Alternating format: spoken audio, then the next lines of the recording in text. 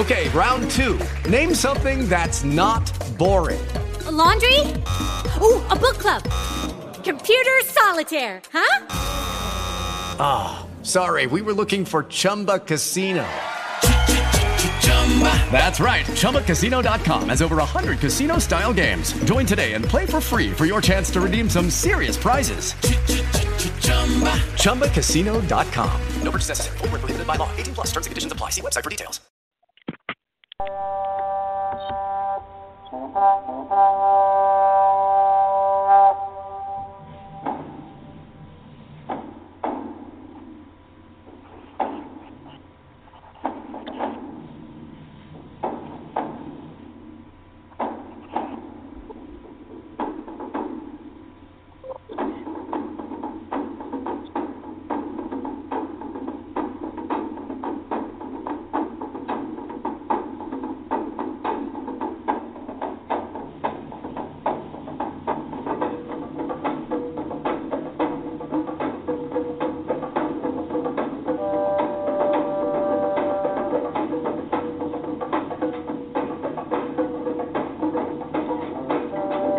Welcome to the Kingdom Mandate. Join us each Saturday as we share empowering and equipping messages that reflect on the kingdom of God according to His sovereign will for mankind to remain in His covenant order.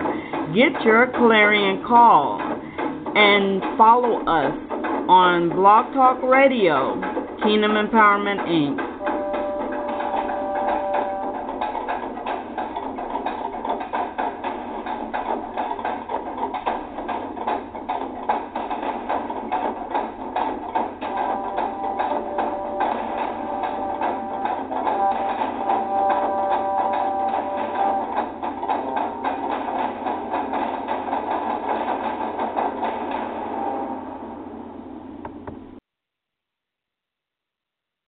Good morning, everyone. This is Reverend Dr. Donna Ganney, and I'm joined here with Minister Belinda McKenzie, and we are here to share a mandating message of the Lord where we're going to be talking about strange women of the Holy Bible. It is a topic that we've been sojourning on for some time now, and we just want to continue to raise the race so that we can encourage the body of Christ as well as the women of the body of Christ so we can take a deeper look at what God mandated through women in the Holy Bible. Today our topic is on Jephthah's mother. We're going to be looking at more so of what the mother produced in the earth that played a role in God's will. And the Lord speaks of it again also too in the Old Testament and the New Testament. So we'll be coming out of Judges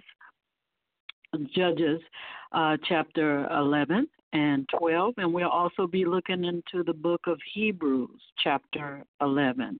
So we thank everyone for joining us today and being a part of what we are sharing throughout the world. And Minister Belinda, can you open us up in prayer and invite Abba, Father, to take full control and to let the Holy Ghost rule in our mortal body as we share the Word of God. Thank you.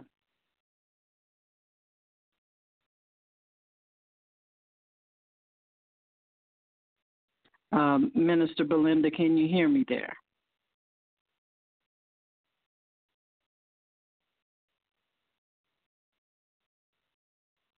Oh. Minister Belinda, can you hear me?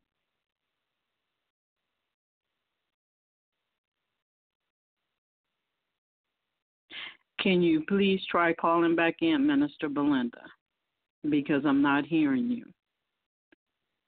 And as we're waiting for you to join, listening to Niala.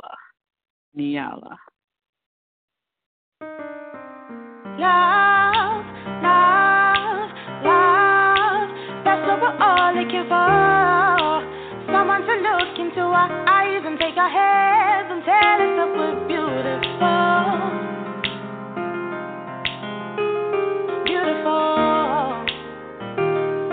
Oh.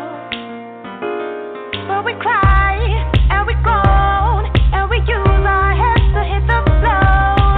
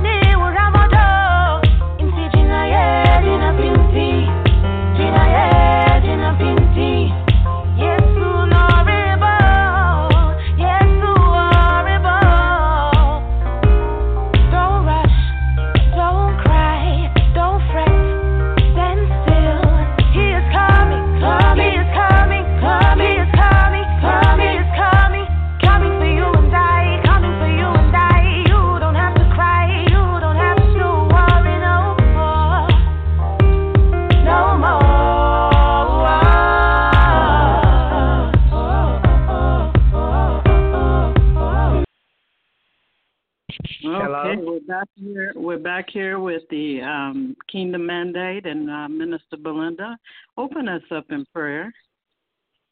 Okay. Father, in the name of Jesus, Lord, we assemble ourselves, God, together to get more insight on your word, Father, to reach out to others, God. We pray for your understanding, your wisdom, and your knowledge to direct us, God. God, we come, Lord, Father, seeking all things, God, out of your word, Father, the depthness and the width of it, God. God,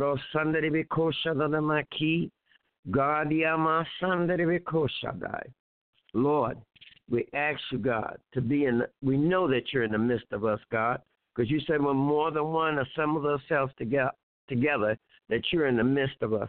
So, God, we thank you for the privilege, God, to be able to read your word, God, to seek after your knowledge and your wisdom and your understanding, God, Father. In Jesus' holy name, Father. And we pray for all those that may hear, that they have an ear to hear what the Spirit is saying to the church.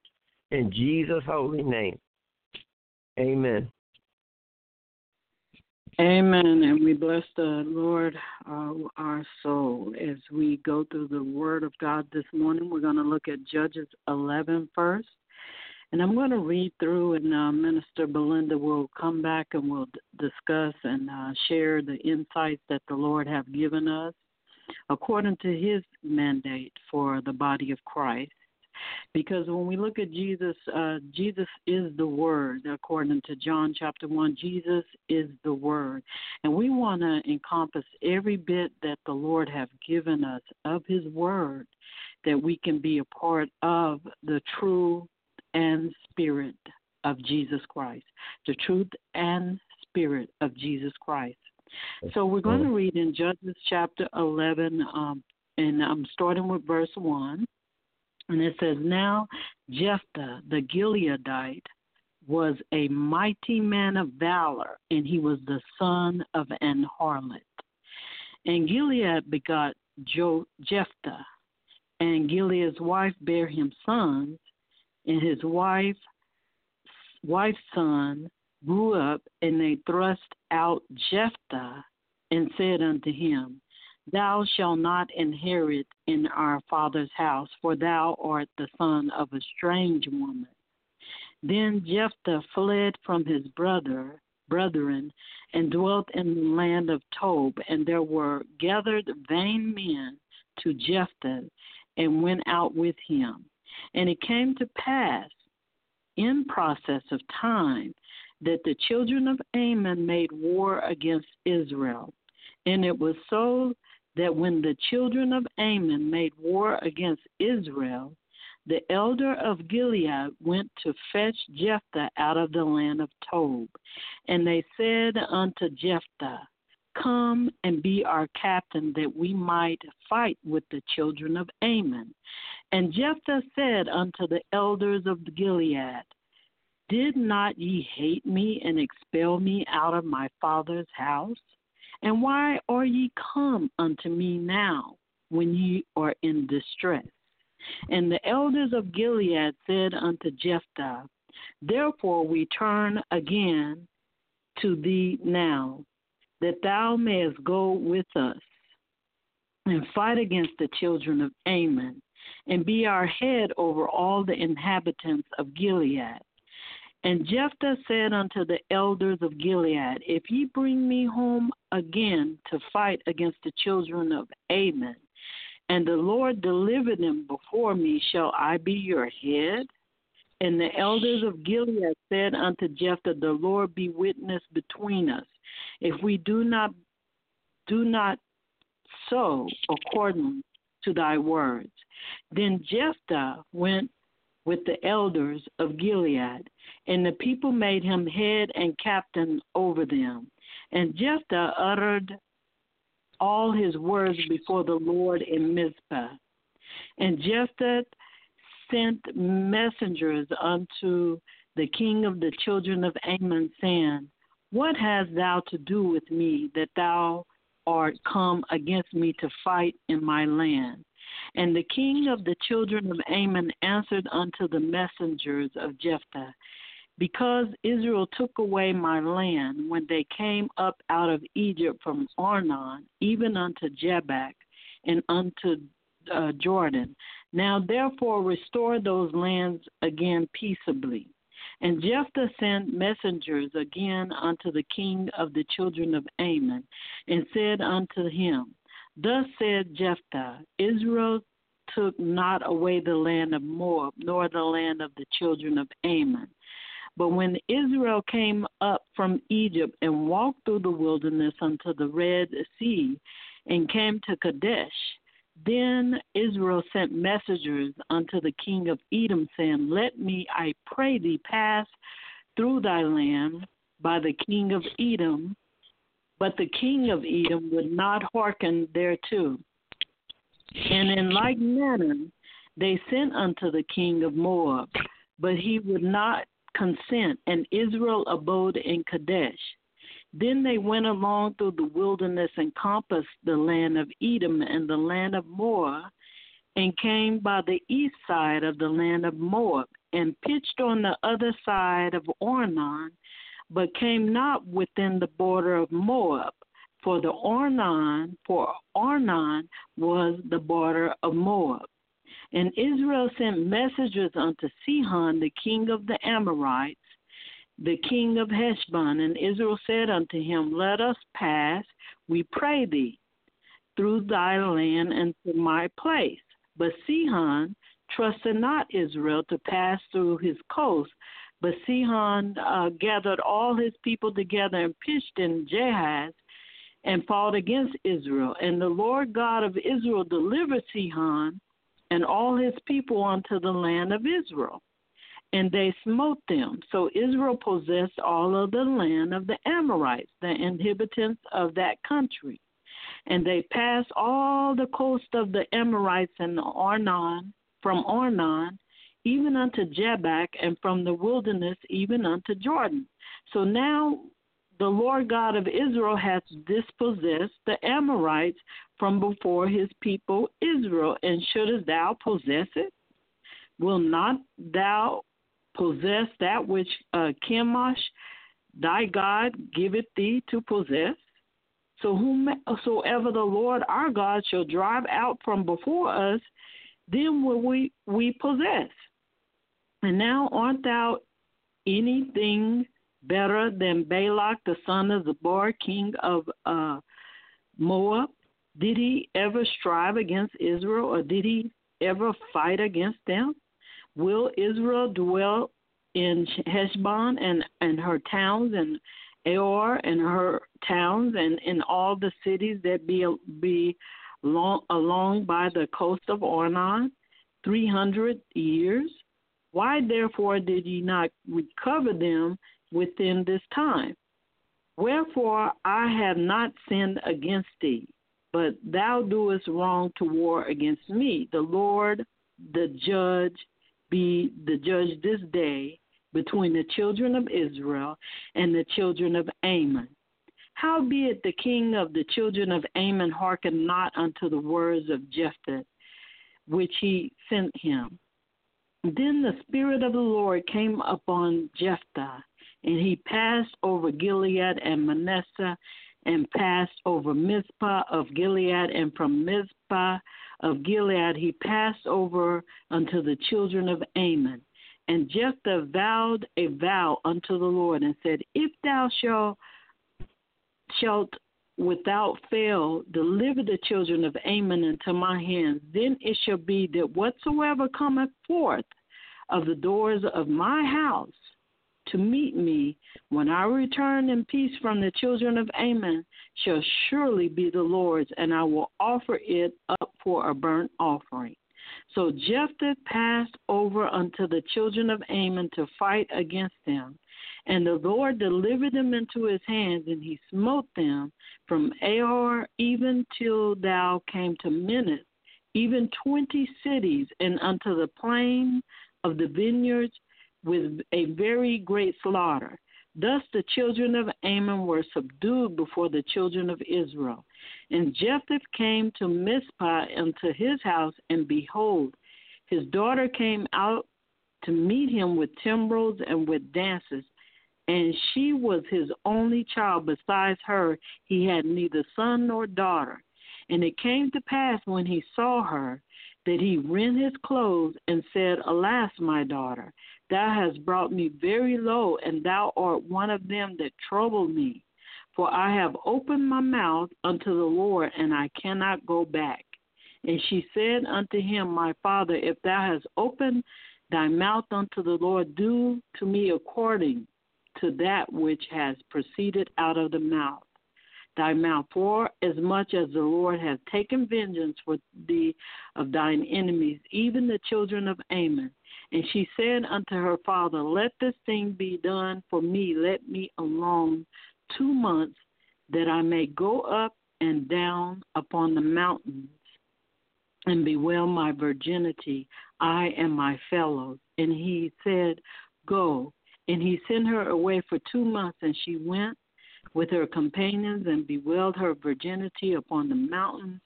And it came to pass at the end of 2 months that she returned unto her father, who did with her according to his vow which he had vowed. And she knew no man, and it was a custom in Israel that the daughters of Israel went yearly to lament the daughter of Jephthah, the Gileadite, 4 days in a year. 4 days in a year. Wow, that's a lot of word, and it's a very touching and lamenting story of Jephthah. Jephthah starts out with his mother, of whom was a harlot to Gilead, and she born Jephthah, and because she was a harlot, he was an outcast to his brethren. And it's a shame that a lot of the times that an illegitimate child, from a harlot or a woman of anyone, they become an outcast because of the. It wasn't because of the fact that they had the same father, but more so who's going to inherit what? Who gets the father's house? It wasn't even about the land that they were, about where he was from. It was about the fact that I suppose even though that she was a harlot, she was a part of Gilead because she, was in that town according to the word of God. But they considered him as an outcast because of the inheritance of the father's house. It didn't have anything to do about the fact that his father was the same father. That's the first part that I would start with there. And Minister Belinda, please share your thoughts and insights in that area, because this can go a long way. I mean, we see people, nations are divided, and people are actually cast out of those nations simply because of inheritance, in value and of things of this earth. They can cast a whole nation away from a people because of inheritance. Minister Belinda, please share what the Lord has given you. Yes, I was looking at that, because I had a Cree back then that if there was a firstborn son, and he would get the inheritance, but if there was an illegitimate child, and then he would get double portion.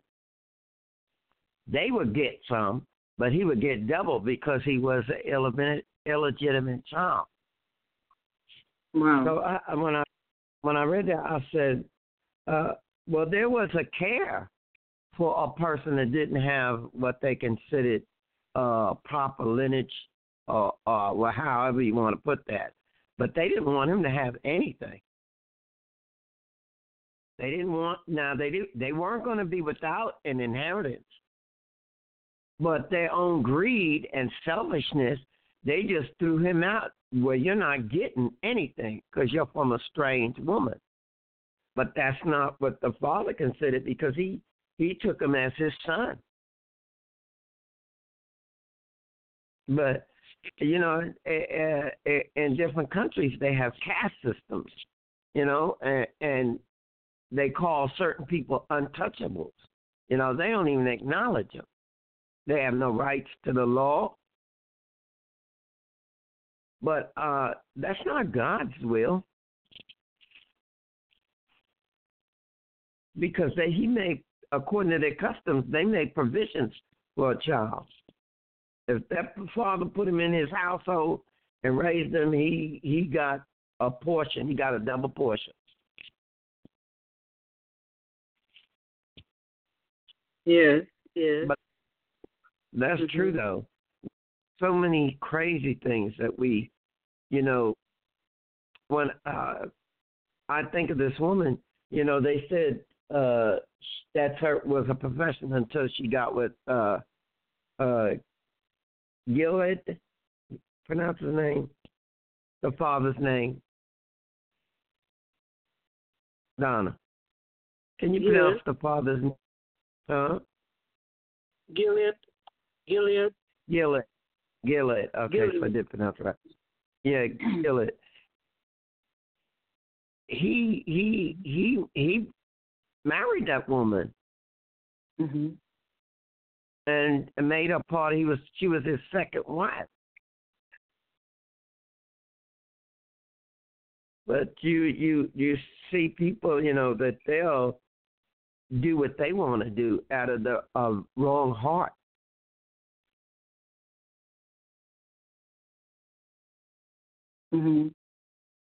It could be like you'll see some of this, even not a legitimate child, like stepbrothers and stepsisters, divided. Well, I'm his full child, but it's sad. Yes, it is. It is absolutely a very sad occasion. Because he wasn't. He's not lessening the fact he is still a Hebrew. He is still a child of, you know, the seed of Abraham, and he's residing in the area that God had given them the land to after they had came out of Egypt, and just simply, but it had to do with his father's house, his father's inheritance, that they were more so concerned about. They wasn't concerned even the fact that, you know, they didn't want him to have a portion of that, so they drove him away. And we can see that also too in this, that Jephthah, somehow he gained some type of a character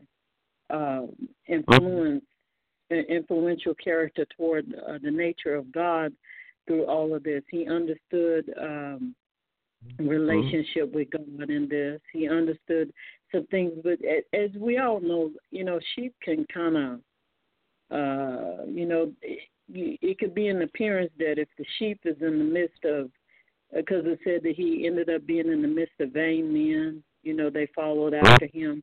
But these vain men were following after him. It wasn't like he was following after them, you know. It was something about Jephthah that was different, because it said in the beginning he was a mighty man of valor.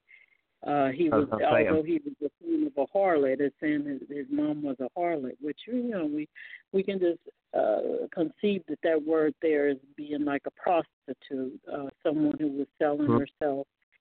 Which happened a lot in those days, that there were a lot of prostitutes in the midst of, in the land. I guess that was their means of survival, because we remember that when we go back to Judah sought out a prostitute, and he gave his stave over. So we can see that this was a common practice that was going on back in those days, historically.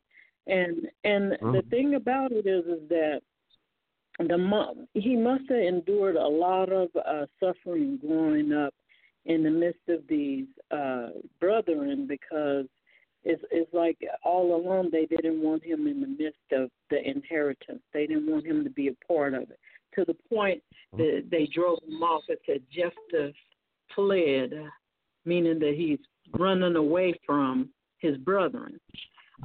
Which is pretty serious to be running away from the only thing that you know, the only thing that you have, your father's house. You have to run away, you're fleeing from it because of the oppression of the brethren in the house. And I think a lot of times through those type of situations, you gain a whole lot of connection and relationship with God, because that's what you have to depend on. You couldn't depend on the Father. You couldn't depend on the Father's house. You couldn't depend on the brethren in the Father's house. You couldn't even lean on what they called the strange woman, your mother being called a strange woman, your mother being known as a harlot in the house, you know. I'm going to be quiet and let you talk a little bit there, Minister Belinda. But I like the way God has used this woman, even though she came from that past. God honored her because he brought her into that lineage, and her son had the right to be an heir to that because he had that lineage through his father. You know, and like you say, many scriptures in there where harlots were brought into the lineage of Israel and would produce kings. You know, that would come out of that. So I like the fact that your past does not have to determine your future. Amen. And that God puts that in there.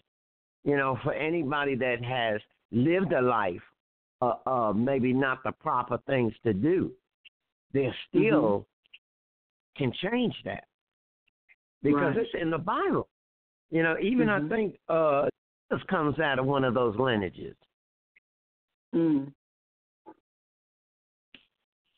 If you trace it all the way back, I think.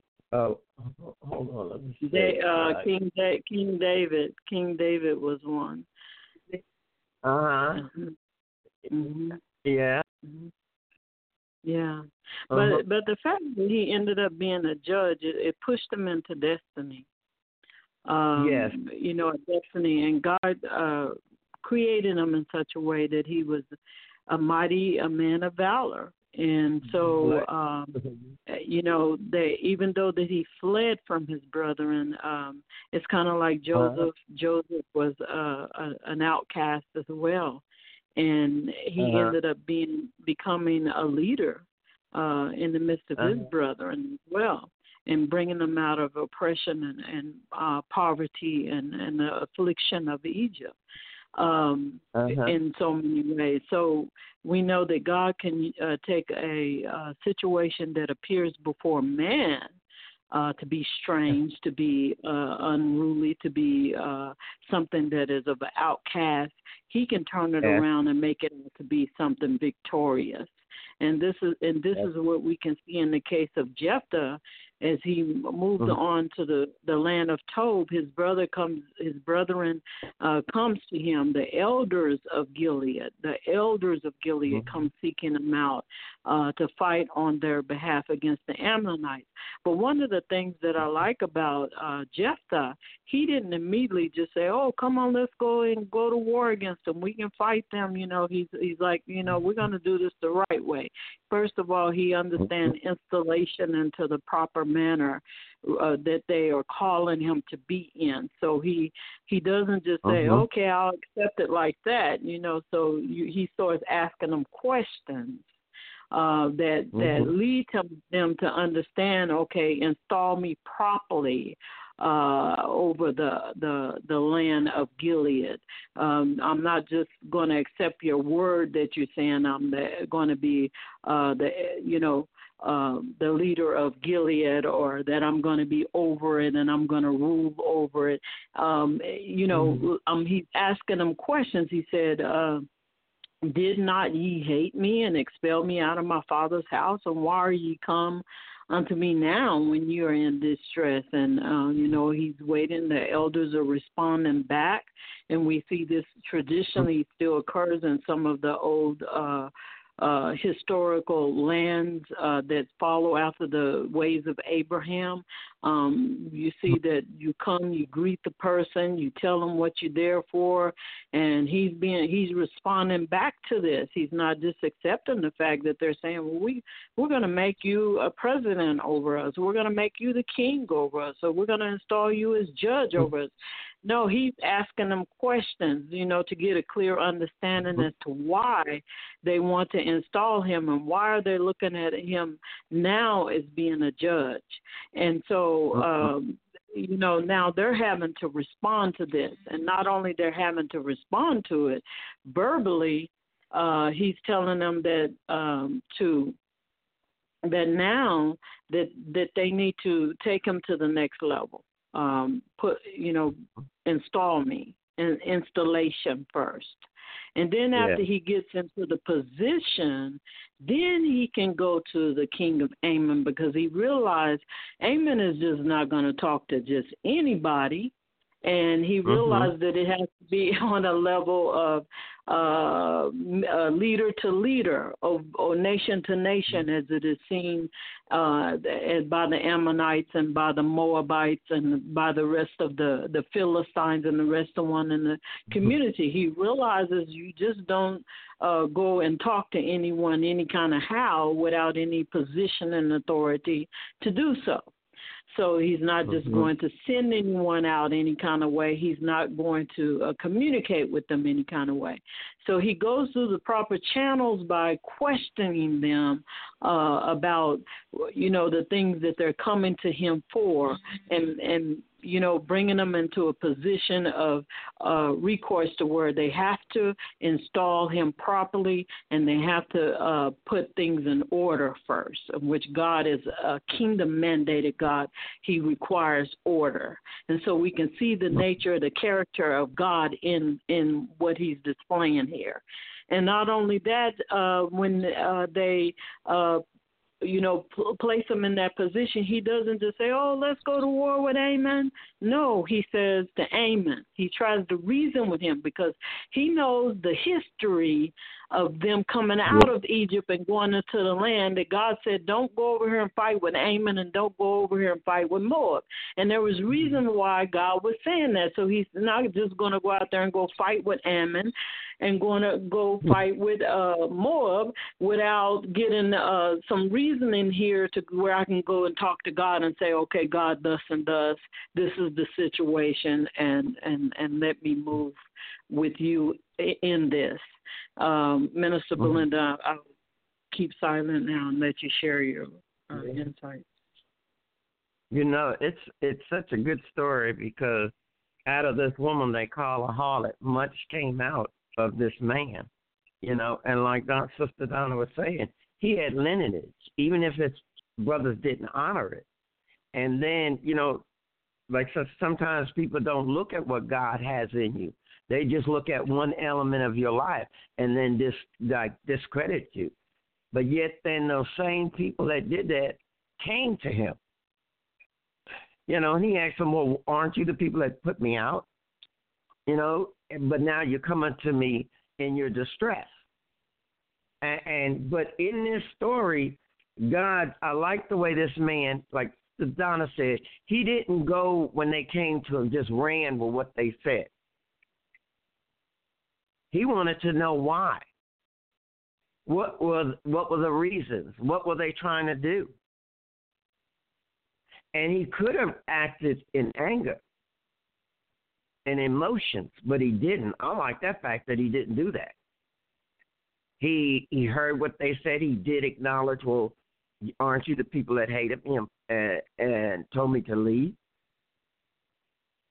And he did ask them, but you're coming in your distress.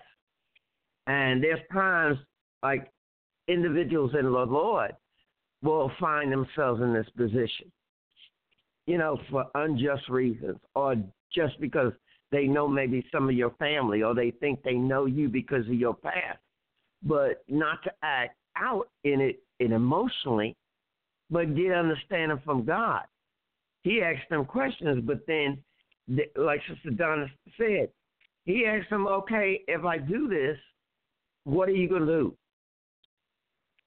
If I'm okay to do this, then there needs to be something added.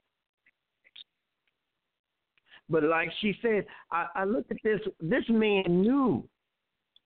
So it's letting you know that he was a part of Israel. He knew the history. If he was an outcast like they wanted to project, how would he know he wouldn't have any of that history? But he was. Whether they treated him badly, he still was a part of Israel. And that he knew the inheritance, he knew the history. They didn't take that land. They asked to go past, to go through, and they would not allow them. So they encamped about. Then they chose to fight against them, and God gave them the land. So the king is trying to say it's Israel's fault, but it wasn't. He's asking them, why are you having a grief with us?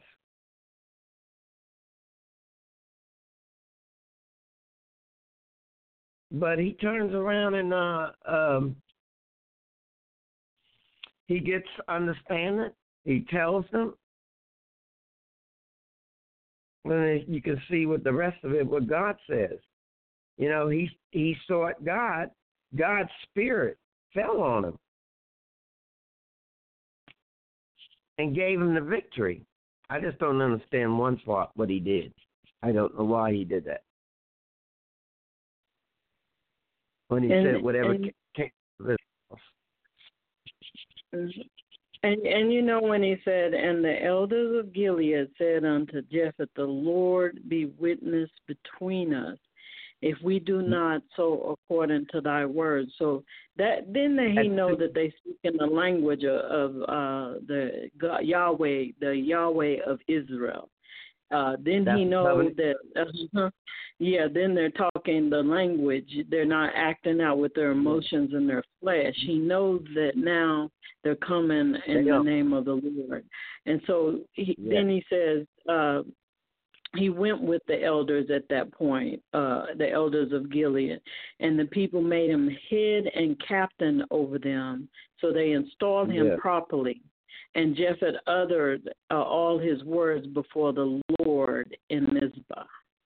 And so, Jephthah sent messengers unto the king of the children of Ammon, saying, what hast thou to do with me that thou art come against me to fight in my land?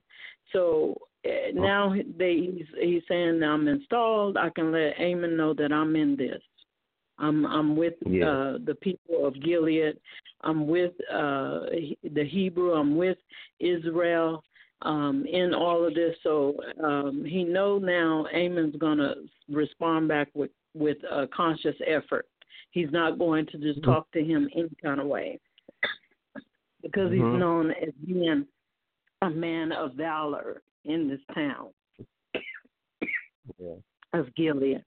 And he says, and the king of the children of Ammon answered unto the messengers of Jephthah, because Israel took away my land.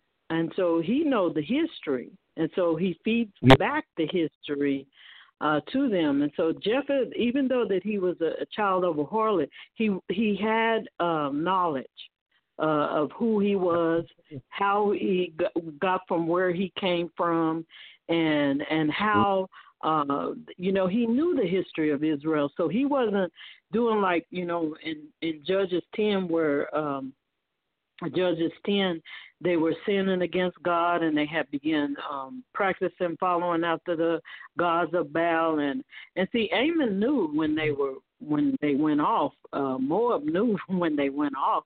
So they said this is an opportune time to pursue them because they are not in the consciousness of God. They're not following after the God of Israel. They're following after a different God. So they left themselves open for that. But then when they look at Jephthah, they a man of valor, they see that he's not fall into that way, so they speak to him with consciousness.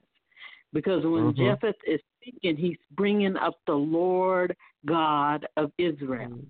And he's also relating over the history of what actually happened. He's speaking to them with the knowledge of Israel. And so he's breaking it down to them in such a way to give clear understanding. We didn't come in to possess any part of your territory.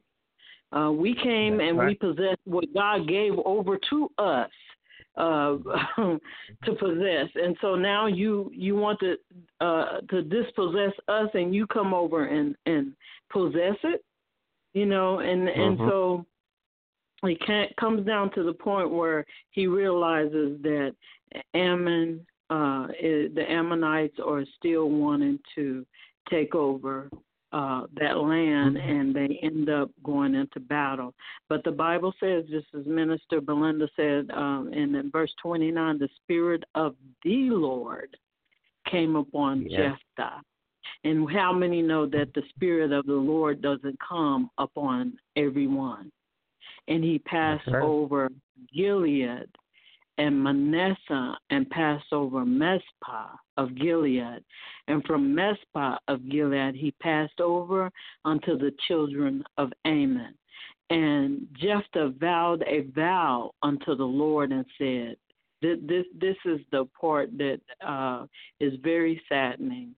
I don't know what was, he just wanted to make sure God was with him. And he committed that he was going to pay the vow. And he says, if thou shalt without fail deliver the children of Ammon unto my hands, then it shall be that whatsoever cometh forth of the doors of my house to meet me, when I return in peace from the children of Ammon, shall surely be the Lord's, and I will offer it up for a burnt offering. Now, this is the very sad part, because at the end we know that it was his daughter that came out of the doors to meet him. And she came with timbrels and with dances, and she was his only child. It said that she didn't have he did not have neither son nor daughter. But even you can tell that the daughter was raised with the commitment unto obeying the Lord. In this, she was raised with a commitment of being, and the Bible says that she was a virgin. She wanted to honor that, and she honored that she kept herself for the Lord. And she went into the mountains with her friends to bewail her virginity, because she was not going to. He was not going to have a lineage, and this was the end of his lineage. This was the end of her all her thoughts of having a child, and in the future. Minister Belinda, I'll stop right there, because it is a very lamenting story. Go ahead. Yeah, because I said, Lord, why did he do that? I think it was a custom for them to come out when the men came back from war, to celebrate and stuff. And I'm saying, and if he had said, because it was not something that God did, as far as like, giving burnt offerings their children. That was something that the heathen countries did. They would sacrifice their children in the fire and stuff like that. And I know that they had been around because they started going towards Baal and serving other gods. And I know that when I'm trying to think of his name, Samuel's mother offered, because God opened her womb, that she would give her first child to him. But that was into the house of God.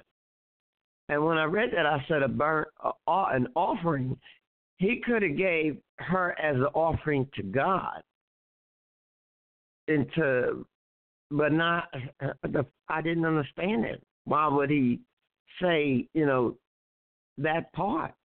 To myself saying, Lord, that's not your spirit. So I don't know if because of what was going on in the country and he still had a remnant or something because of that environment. I don't know.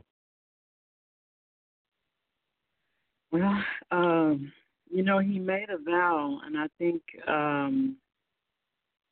he wanted to honor that vow to the Lord. But I wonder if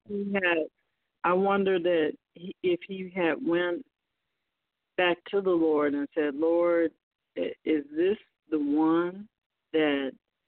Because it doesn't say that he rationalized with the Lord over it at all.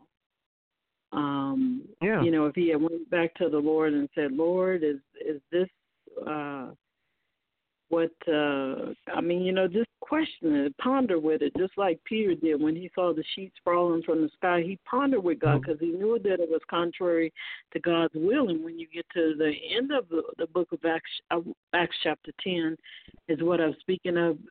God gives Peter the answer. It wasn't anything about the unclean animals falling out of the sky. It had to be that God was saying it was okay for him to mix with the Gentiles. And that was the answer to the vision that he saw. So I wonder if he had pondered out a little bit on this, if God would have given him a revelation of something else, because we can also see that later on, and it came to pass at the end of 2 months, she returned unto the father who did to her according to his vow, which he had vowed, and she knew no man, and it was a custom in Israel that the daughters, came to lament the daughter of Jephthah, and it's a really sad outcome after he was victorious in this battle against Ammon. And so, go ahead, Minister Belinda. I know you wanted to say something else there. No, it was a fraction of not what God wanted, or a fraction of what, because he wanted to make it like, how sometimes when God gives us victory or something, we want to add to it, or, this consolidates it. When God, we don't need to. If God says it, it's already done. I don't know, because I said, Lord, against your laws to sacrifice children, like that. Now, you can go back to Abraham, but see, God then, he told him, but he didn't wind up doing that, but it was a blood offering. There was no fire. So I think that was. I just in the consciousness of God, I don't think that God would have wanted that, because he didn't allow it to happen with Isaac. Just like some of the Jewish scholars, they look at this and they say that he should have. It's like they know that it wasn't God's will for that to happen. So if he would have just taken time to ponder with the Lord on it, I believe it would have been a more, that he just didn't act out rational in the situation. Is basically what their conclusion is on. Most of when kings and stuff, they offered a sacrifice in the temple before God, before they went into war. Or they came back. They lifted up their voices and dance and praising God. But the heathen ritual was human sacrifices. So I don't know. Sometimes I think people make offerings that out of, sometimes I'm saying this as far as men and women of God, even now, I think this is to be careful what you're saying, Right. When vow to God, you need to be very careful of what you're saying. Mhm. Yeah, because in the book of Ecclesiastes, chapter 5, it says when you come into the temple and you make a vow unto the Lord, you must pay it. So we should be very conscious about the vows that we make. We should, especially when we're making a vow to God. It's not just coming into the temple and making a vow. We're making a vow to God, and we're saying in our heart that, I will do this and I will do that. But we do need to make a conscious effort when we are making vows unto God about what we will do, because his was kind of straight to the point, that the first thing that comes out of my house, and this, him coming home probably on more than one occasion. Usually his daughter probably came out. So I think the vows that we make, we need to be very, very, the things we say out of our mouth, period, the things that we do in life, we have to be conscious of. And that's why I said we as sheep, a lot of times, because the sheep do not really think things out well. They need their shepherd to guide them. And if we allow the shepherd, our great shepherd, Jesus Christ, to guide us accordingly, we will not put our trust in ourselves. We will not make ourselves a conclusion of to what we do and how we make vows and the things that we do in the earth. And that takes a conscious effort. Again, it takes a conscious effort, because he said, trust in the Lord. Hallelujah. Trust in the Lord, and he will direct your path. Okay. So when we put our trust in our Lord, we need to make that conclusive, that we have put our trust in him, and not that we're waking up I'm going to wake up in the morning. No, Lord, help me to wake up in the morning. Lord, show me what to do the next day. We need to be more conscious about it in Jesus' name. Yeah. And there's a part you said that when because of what they did, they left an opening. And I think about God's people, when we don't follow that direction of God, or we don't seek God for the wisdom and the understanding, or we have a God has told us to live a certain way, and that's scripture. I mean, when you get saved, God's going to change your whole lifestyle, and he's going to take you from to light. You thought you was alive, but you were dead to sin. And when that's open, you're leaving yourself open to the enemy, because they started living a certain way. The other country looked at them as weak. And this happens to Christians. When you start moving yourself away from God and towards the world, you leave yourself open for the attacks of the enemy, and many things can come to you. I've seen people engulfed with sickness because they chose to walk away from God, to live another life when God has called them. It's dangerous.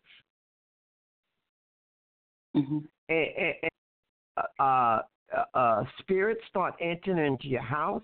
Your children, you teach your children rebellion, and you move them towards the direction of the world. The enemy. The Lord says the enemy comes to kill, steal, and destroy, and he's not playing. And if you look at this story and all the other stories, it's when they left the will of God that they became endangered. But when God covering them, God protected them. They prospered. Yeah. Minister Belinda, I wonder also too. There's no conclusion to this because it's not written. But I wonder sometimes, because we as the body of Christ, at times we draw conclusions based on the environment that we exist in. And like you said earlier, that some of the ways of Israel had, I mean, we know especially in Judges 10 that they had become a little bit tainted and confused about the direction that they were supposed to be going in, and God had became angry again with them. They just couldn't get it, get it right because they kept becoming a subject of the environment that they existed in. And I just wonder that sometimes, when they were making decisions, or even we make decisions, is it a part of the environment, or is it a part of the belief system of that environment, or is it really biblical? Is it really of God, or are we moving by the things of God? Or you understand what I'm saying? Because after all of those things God had done with them coming out of Egypt, and He had given them so many guidelines, given them principles, given them kingdom knowledge that would help them to survive, but they would go back to a comfort level, something that was just much more easier to follow. And so His consciousness, I wonder, was it under the fullness of the glory of God, or was it somewhat a little bit tainted, was He really thinking clearly? And we have that a lot today, especially when we draw self in it, when we draw what we want into it, it becomes complicated. Yes. Unless we take on the real consciousness of God, what He has written for us to follow, we can draw the wrong conclusions. We can make excuses. We can make excuses to do things that we wouldn't do because we see everybody else in the environment doing it. We can begin to justify ourselves like Saul did. Saul justified himself based on what the people wanted. We can do that if we're not careful and take on the fullness of Jesus Christ. Right. The fullness of the Word of God. So we can see, are we in error? Are we doing like they were doing in the book of Judges where God became angry? Are we doing like in the book of Kings? Are we doing, do we really know unless we take sound understanding on what God is saying? And that was one of the biggest things that King Solomon prayed for. He said, give me understanding. God said, I will not only give you understanding, but I will give you wisdom. Okay? We need it all. We need it all. We need that from God because the Bible says we perish because of lack of knowledge. And there's a scripture that says we perish because of lack of vision or revelation. The Bible says we perish because of lack of understanding. The Bible tells us we perish because of lack of wisdom. And that is not wisdom, knowledge, and understanding and revelation of this world. It is that one that comes from God by the Holy Ghost. Yeah. Amen? It shows you in this word. If you look at the people that walked away from God, if you looked at the Israelites that started going away from God, it shows you how that started. And then in the midst of them, there was still a remnant that refused to be part of that environment. Joshua said, choose whom this day you shall serve, for as me and my household, we will serve the Lord. He made an outward confession in the environment that he would not go along with that environment. And God had delivered them out of bondage, and they were acting out in the wilderness. So it's also a choice. The scripture tells us how to walk, how we can overcome, how we can stand strong. He said, not by might, but by the Spirit of God. As long as you're yielding your spirit, your mind, soul, and body, because he says all of it has to come. And you're letting yourself be subjected to the word, subjected to God, allowing God to cut away the things that will pull you into the world.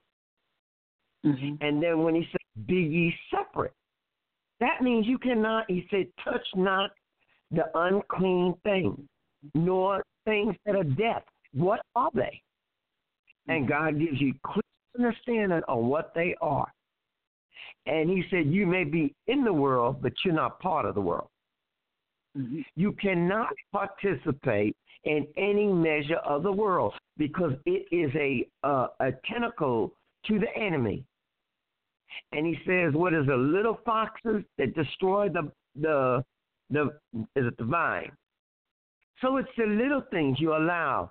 One little thing is okay. This is okay. And it's a constant renewing of your spirit in God. I did that this morning. Waiting on God, you have to wait on God.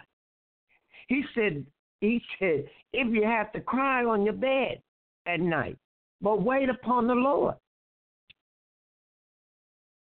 If you've been waiting for God for something for a long time, the physical body will try to get tired. It will try to affect the cardinal line. But he said, mind the things of Jesus. So if I'm doing it, my spirit man will tell me, Belinda, okay, you may feel like that. Let's get before God and pray. God, you keep me while I wait on you. Keep me in love with you, God. Keep me trusting you, God. Keep me being faithful, God. That came by a lot of commitment and prayer. Daniel was taken from his hometown, taken away from the people he knew, put in a strange country, but that man did not give up on God. He made a commitment to do the things that he had learned and even hold on to dreams that worried him. God would send an angel and tell him, my beloved. God called that man beloved.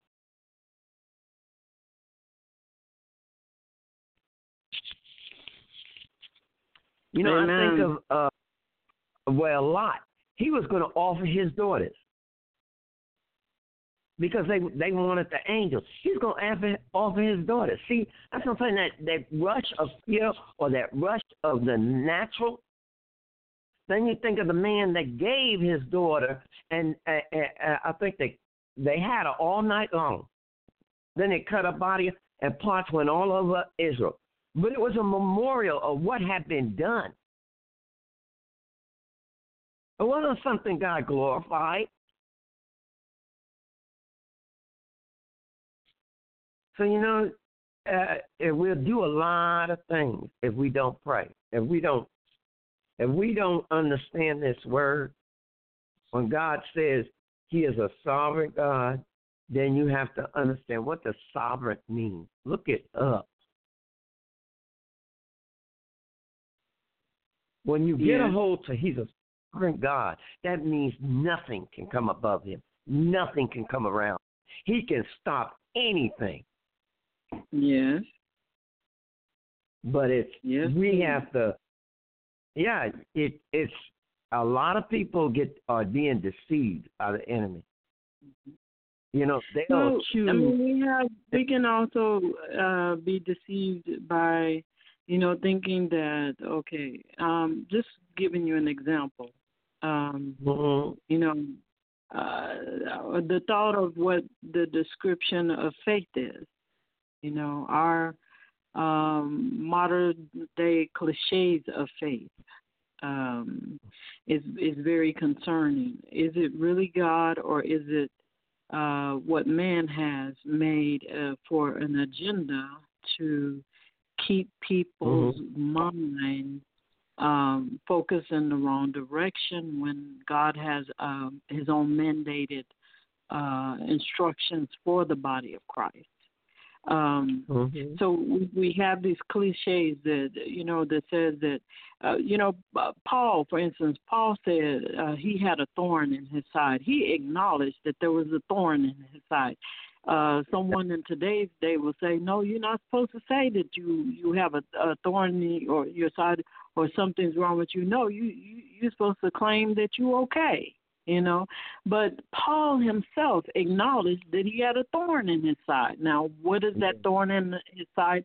only the Holy Ghost can tell us, but it was something obviously painful or something obviously threatening to his maybe to his body or threatening to the internal side that was bringing a pain and a remembrance that you suffering, but you're going to continue the race. We don't know exactly what that thorn was, but he acknowledged it.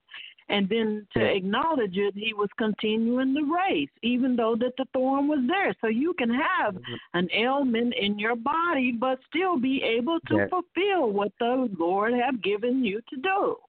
And that means that you put your focus more on the kingdom of the living God, because he said, seek ye the kingdom and his righteousness, and all things will be added.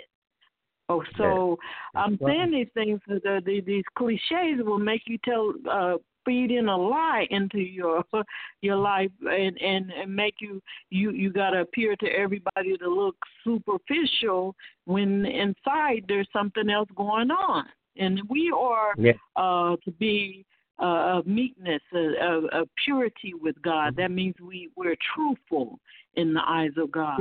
And as we are truthful in the eyes of God, then we can say, but this is how I overcome. And this is how I overcame. Amen? That's right. Okay. Yes. So now when we get to go ahead, I'll let you go ahead. They had disease. The answer was Jesus. And like you say, no matter what, God says, seek ye the kingdom, as Sister Donna said, and all these things will be added. If you keep holding on to God, even though the enemies try to put sickness on you, God said he has healing. That lady sought God for 30-something years. I mean, she didn't seek him, but she had that illness. But she got a hold to God's, Jesus's, the hem of his garment and was healed. That man that was crippled was at that temple. But who came along? Jesus. Then you have, I think it was Paul, that also did that. Told the man to pick up his bed. And it's not like you saying I'm okay when I'm not. It's not okay. The sisters and brothers are there he said, when the strong and bear the infirmities of the weak. But if you're not telling somebody something, how can they help you? But you have to have the wisdom of God. You can't tell everybody. It's getting connected to the right people. Getting connected to the right people. There's a difference. Amen. And he said, weak, not where you want to not do, and you're not weak, but you don't want to do nothing, and you want somebody else to carry you. No. It doesn't work that way, and it will not work that way. It only works by line upon line, precept upon precept, and that's the word of God. Hallelujah. Amen. And what's I can only speak for myself. When I didn't know God, I didn't give reverence to any of this because I didn't believe it. But I had an experience that I know that a living God touched my body. And that living God scales off my eyes and told me the truth. And I realized that day there is a heaven and a hell, and there is a judgment day coming. Mm-hmm. And that makes me feel of leaving God. No matter what I go through, what disappointment or hardship, there's nothing that God won't see me through. What makes me scared is leaving God and him turning his back on me, and I have no way of coming out of anything. That's scary.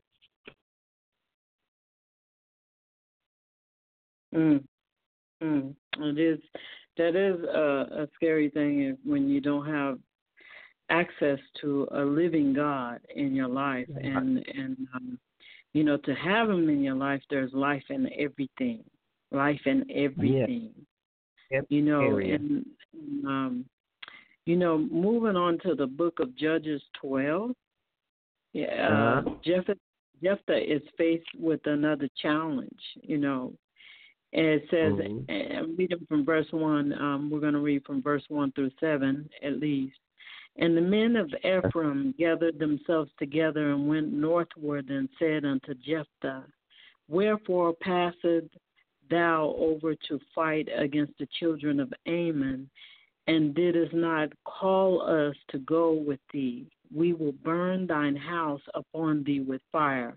And Jephthah said unto them, I and my people were at great strife with the children of Ammon, and when I called you, ye delivered me not out of their hands. And when I saw that ye delivered me not, I put my life in my hands and passed over against the children of Ammon, and the Lord delivered them into my hand.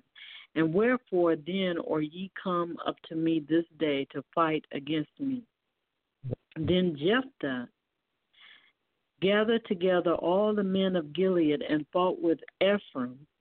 And the men of Gilead smote Ephraim, because they said, Ye Gileadites are fugitives of Ephraim among the Ephraimites and among the Manassites. And the Gileadites took the passage of the Jordan before the Ephraimites, and it was so that when the Ephraimites which were escaped said, Let me go over, and the men of Gilead said unto them, Art thou an Ephraimite? And if he said, Nay, then said they unto him, Say now, Shebele. And he said, Sebele, for he could not frame to pronounce it right. Then they took him and slew him at the passages of Jordan, and there fell at that time of the Ephraimites 42,000. And Jephthah judged Israel 6 years. Jephthah judged Israel 6 years, and died Jephthah the Gileadite, and was buried in one of the cities of Gilead. I think one of the things that points out very well to me is that, they could tell who was who, even though that they were all Israel. Israel had a way of speaking, back from Eber unto Abraham. They spoke the Hebrew language, and even the one that we know our Lord and Savior spoke. So they had a particular way of speaking it. Like with Judah, it was Jura, okay, and with Yahuwah is Yahuwah, So they had a particular way of speaking it, and so they could understand that who was who when they was passing through gates into cities, and they were passing through by each other. They knew, okay, this is one of us because of the way that they pronounce it. They didn't say Azul, they said Ajuda. And so they knew that, okay, this is one of us. And so they're saying Shebele. They wasn't saying Sebele. And so they knew that, if you say Shebele, that this is one of us. And they knew that if they were saying Sebele, is not one of us. So they couldn't sneak in and be a part of those that were not one of them. Now, why is that so important? It's so important because it identified the children of Yah Israel. Okay. Yeah. And it also identifies historically who is who. Okay. And also the culture will identify the things that the acts that are performed will identify. The nature of the lifestyle will identify who is who. So is it in the kingdom of God. Okay. Yeah. So that's what I have to say about this part. But as it is with any of the judges as well, Jephthah had a time and a season to rule before Israel. And when that time ended, of course, it was 6 years that he ruled and judged over Israel. He passed away. And that's another thing that we of the body of Christ have to understand. There are times and seasons that God appoints his children to function in the earth. And none is invincible. And that's the other only point that I wanted to point out.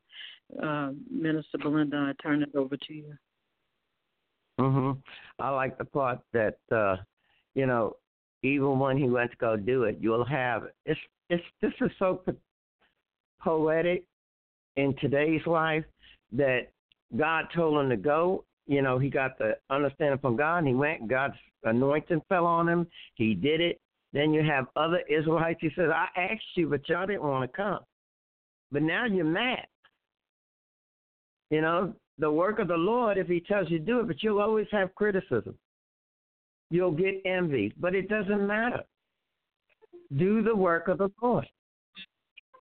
And I like the fact that God wasn't concerned about his mother's past as what her present was. And that out of her, even though people didn't, God produced a warrior and a man of valor, and he allowed this man to gave him victory over war. And then appointed him judge over Israel for, 6 years?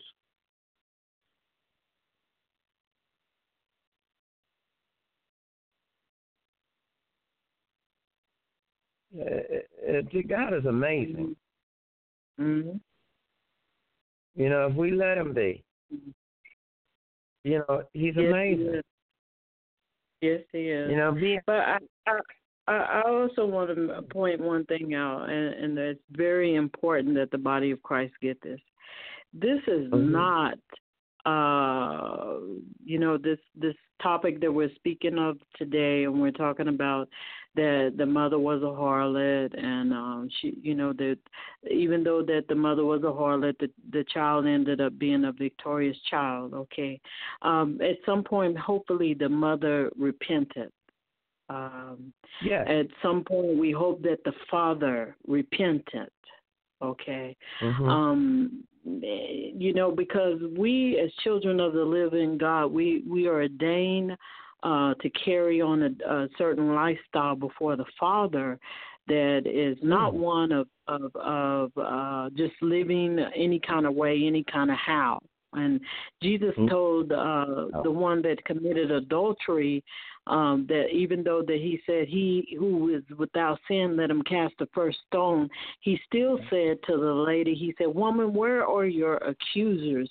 But he also told her, "Go and sin no more." Okay, so this is not a topic of saying, okay, you if a person is living a certain lifestyle, to continue living that lifestyle. This is also an opportunity to say, repent and go and sin no more, because the God that do love you wants you to abide in his righteousness, that he can know you as one-on-one, that you are his child, because you have chosen him. And I also want to point out that we're not glorifying the fact that she was a harlot.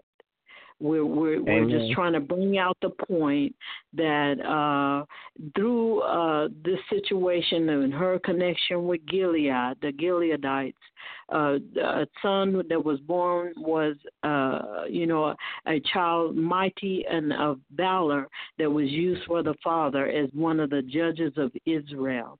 Okay, so I wanted to bring that out, that if there's someone out there that is listening in, this is not a license to remain in sin. Hallelujah. Minister Belinda, please continue.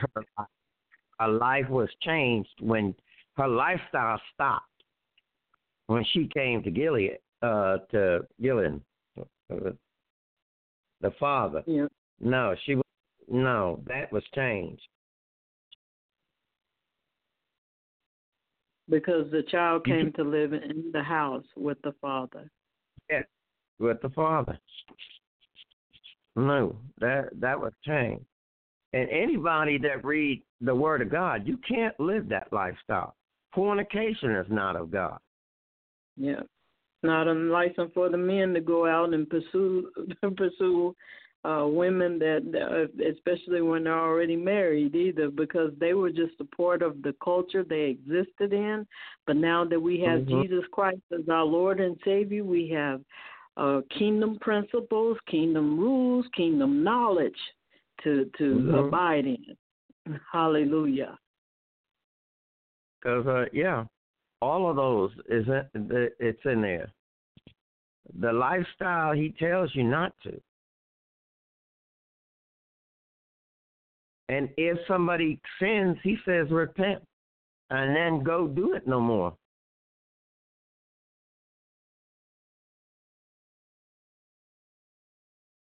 There's a lot of acceptance now and saying a lot of things okay, but they're not. Not according to God. God hasn't changed his word.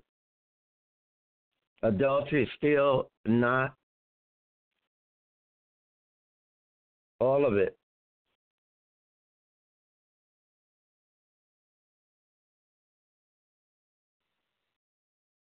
And Hebrews chapter. Go ahead. I thought you were finished. Go ahead. Go ahead. Same thing down. Go ahead. Hebrews. Let's go.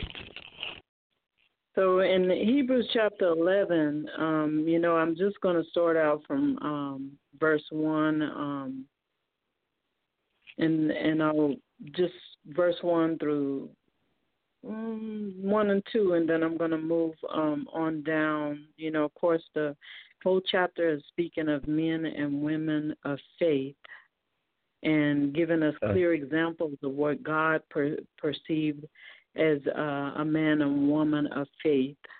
And Hebrews chapter 11, starting with verse 1, it says, "Now faith is the substance of things hoped for, the evidence of things not seen, for by it the elders obtain a good report." And I want to read 3. It says, "Through faith we understand that the worlds were framed by the word of God, so that things which are seen were not made of things which do appear."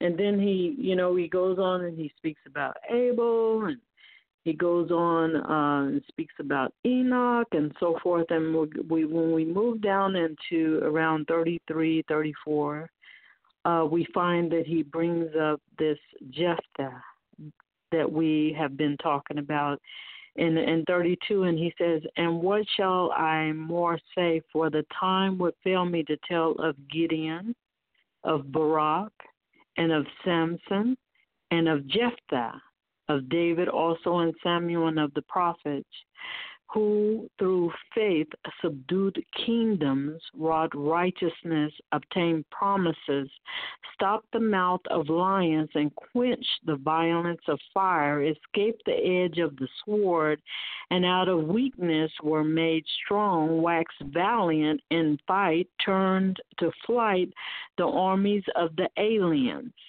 And it says, "Women received their dead raised to life again, and others were tortured, not accepting deliverance, that they might obtain a better resurrection. And others had a trial of cruel mockings and scourgings, yea, moreover, of bonds and imprisonment.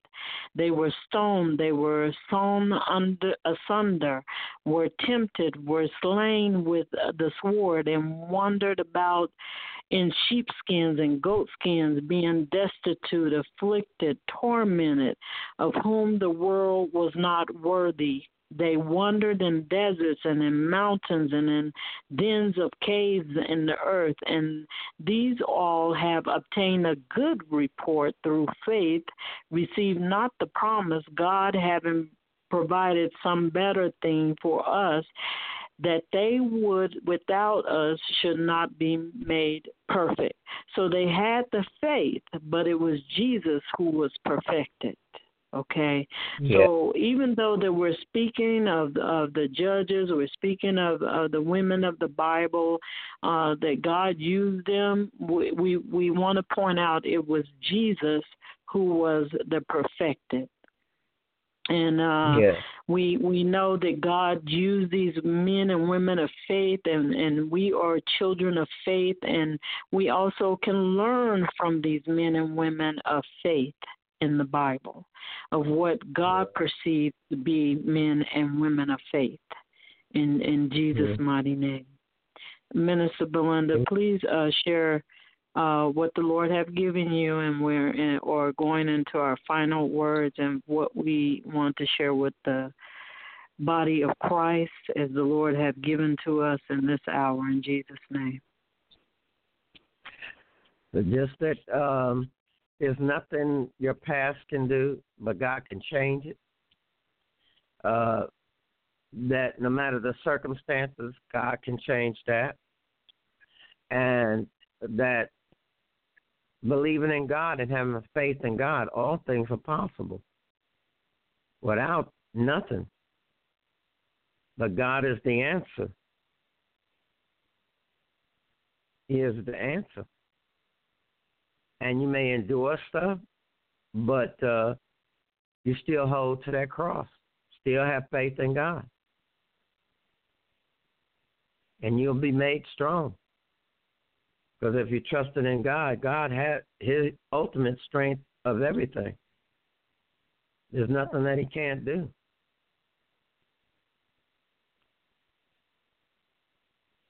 And in Hebrews, it talks about the people of faith. It also talks about the suffering of God. But he was made perfect.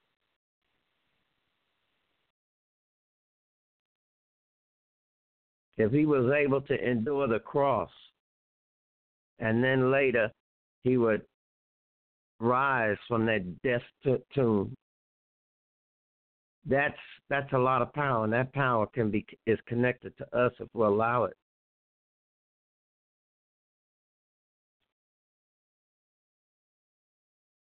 That's all I have to say, Donna.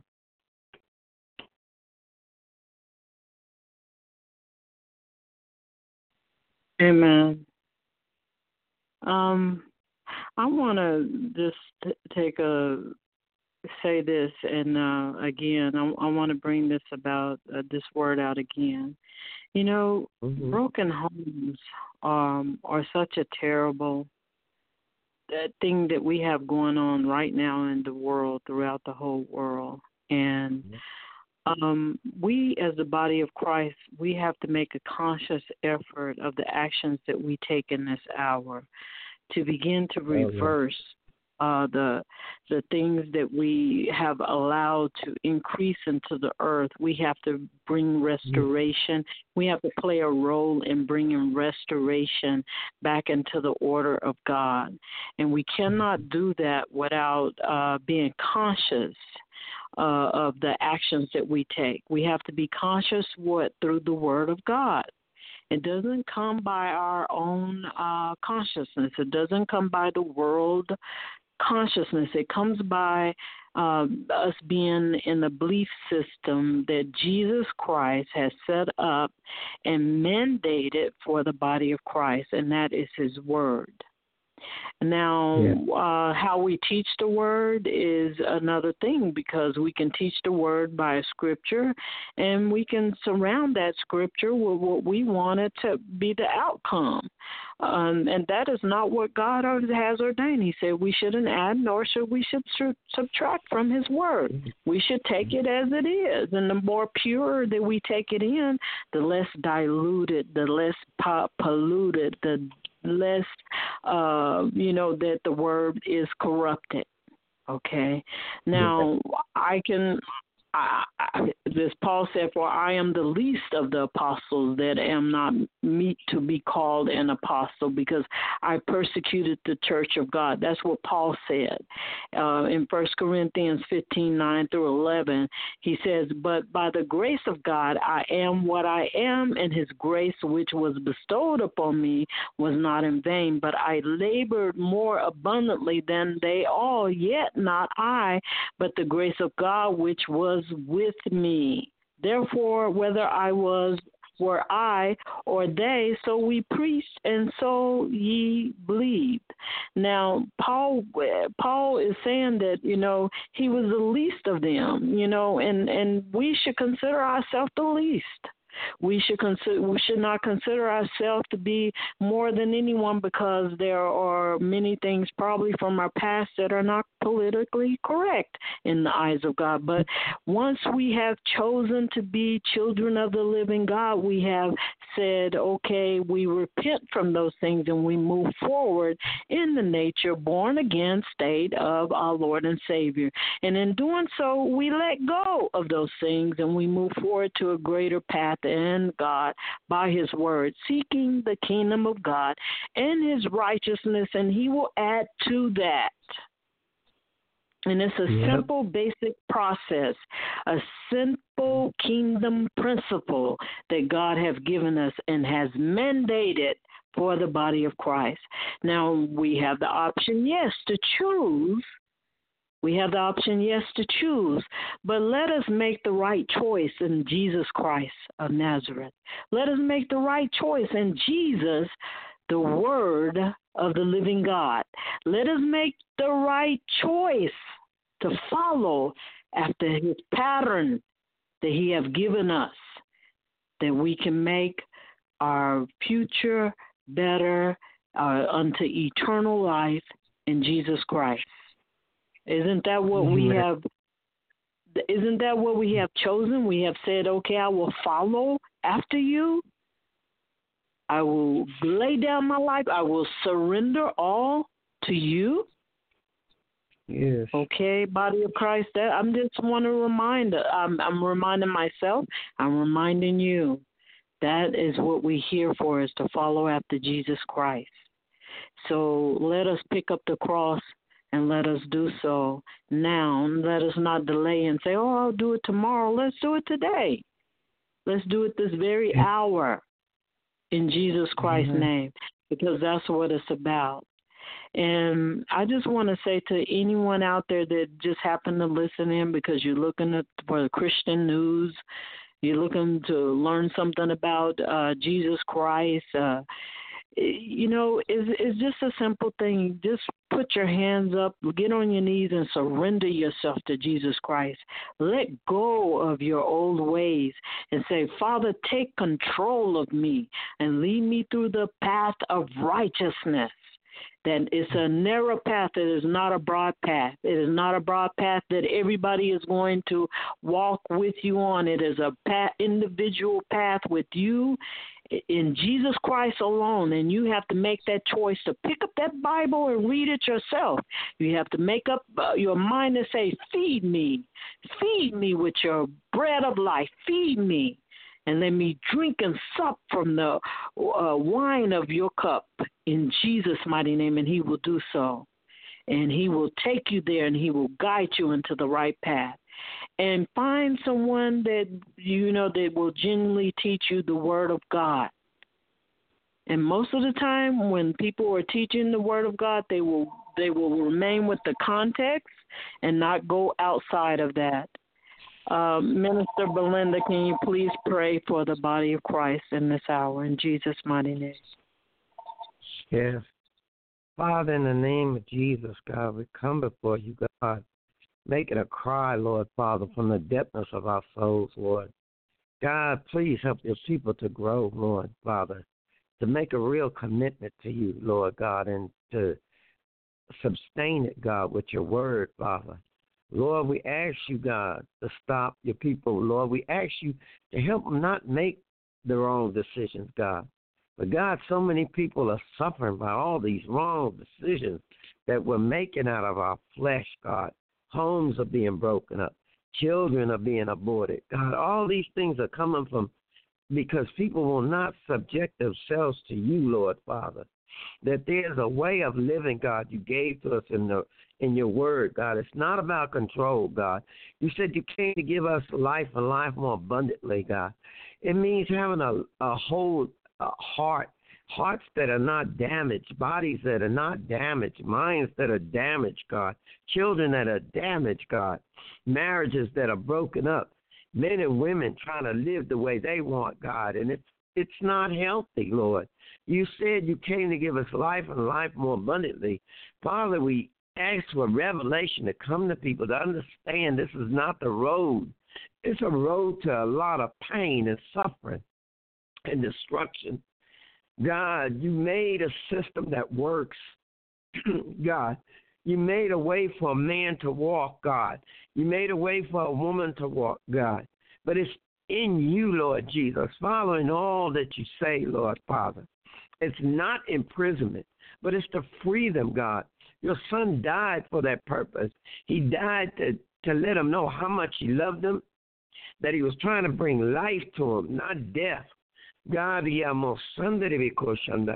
we're seeing it, Lord, so much around us, God. We have fallen so far from you, Lord Jesus. We're telling children, God, this is a way of living and it's nothing but destruction, God. God, please open the minds of your people, God. We have the ability to change the world, God, according to your word, Father. But it has to be line upon line, precept upon precept, God. There is no other way, Lord, Father.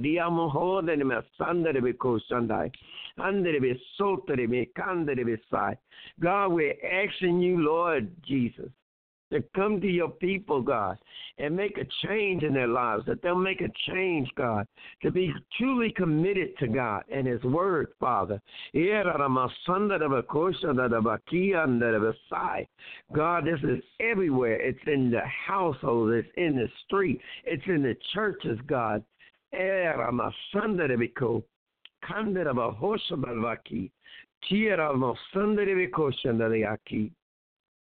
Lord, we are home at our Sunday Bikoshana. Lord, Yamasandai. God, you made a cry amongst God in your word over and over. Where is the remnant? God was asking, where are my people?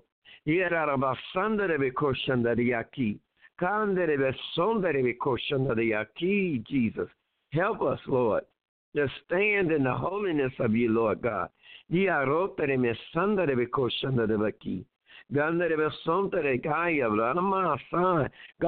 their eyes that they can see, God, that you the truth, God. Lord, we ask you, Father. Lord, all we know to do is to make a cry, Father.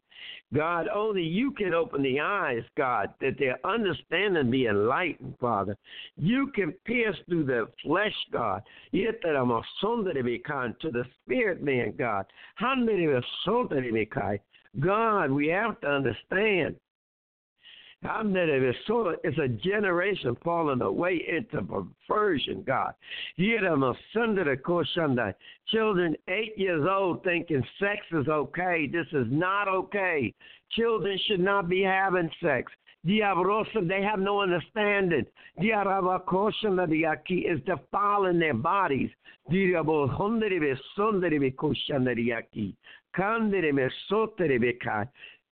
Lord, we're thinking trafficking these children, God. It's an epidemic all over the world, and we are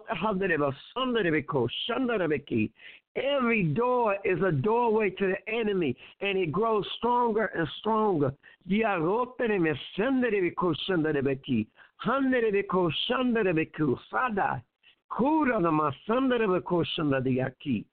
the name of Jesus, God. Lord, let there be a shaking in your body, God. God, you're the one that Jesus, we make a cry, God. Head out of our Sundarekai, in the name of Jesus, God, and we call it done. Father, help us, Lord. In the name of Jesus, help us, Lord. In the name of Jesus, help us.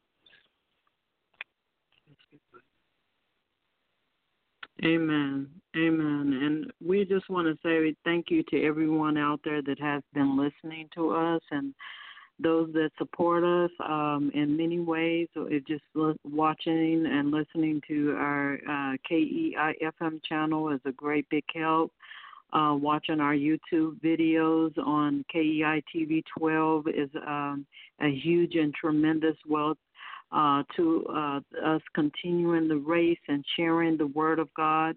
And we just say we love you with the love of the Lord, in which He has given for us to give unto you our love and His love, which is greater than our love. And that is that love of Jesus Christ. There's nothing better than that, because it is Him who died on the cross that you might live. It is Him who is sitting and waiting and seated in high places with the Heavenly Father, advocating for you daily, that you would make that right choice in Him. And we ask in the mighty name of Jesus Christ, Lord, we ask, Lord, that you will continue to knock on doors, to continue to have mercy and compassion over those that do not know you. As you have said, you are coming to call the sick and those that are in sin unto righteousness, unto repentance. And, Father, we ask, Lord, that you would continue to do so. Father, send forth your word. Send forth your ministering angels into all of the world, Lord, until it is done and it is said that to the ends of this world that Jesus Christ is Lord. As we say, amen, we ask that it be so in Jesus' mighty name. Amen. Amen. God bless everyone. May He empower and equip you for the days to come. In Jesus' mighty name, God bless you all. Amen. Hello, it is Ryan, and we could all use an extra bright spot in our day, couldn't we? Just to make up for things like sitting in traffic, doing the dishes, counting your steps, all the mundane stuff. That is why I'm such a big fan of Chumba Casino. Chumba Casino has all your favorite social casino-style games that you can play for free anytime, anywhere with daily bonuses. That should brighten your day a little. Actually, a lot. So sign up now at ChumbaCasino.com. That's ChumbaCasino.com. No purchase necessary. VGW Group. Void where prohibited by law. See terms and conditions. 18+.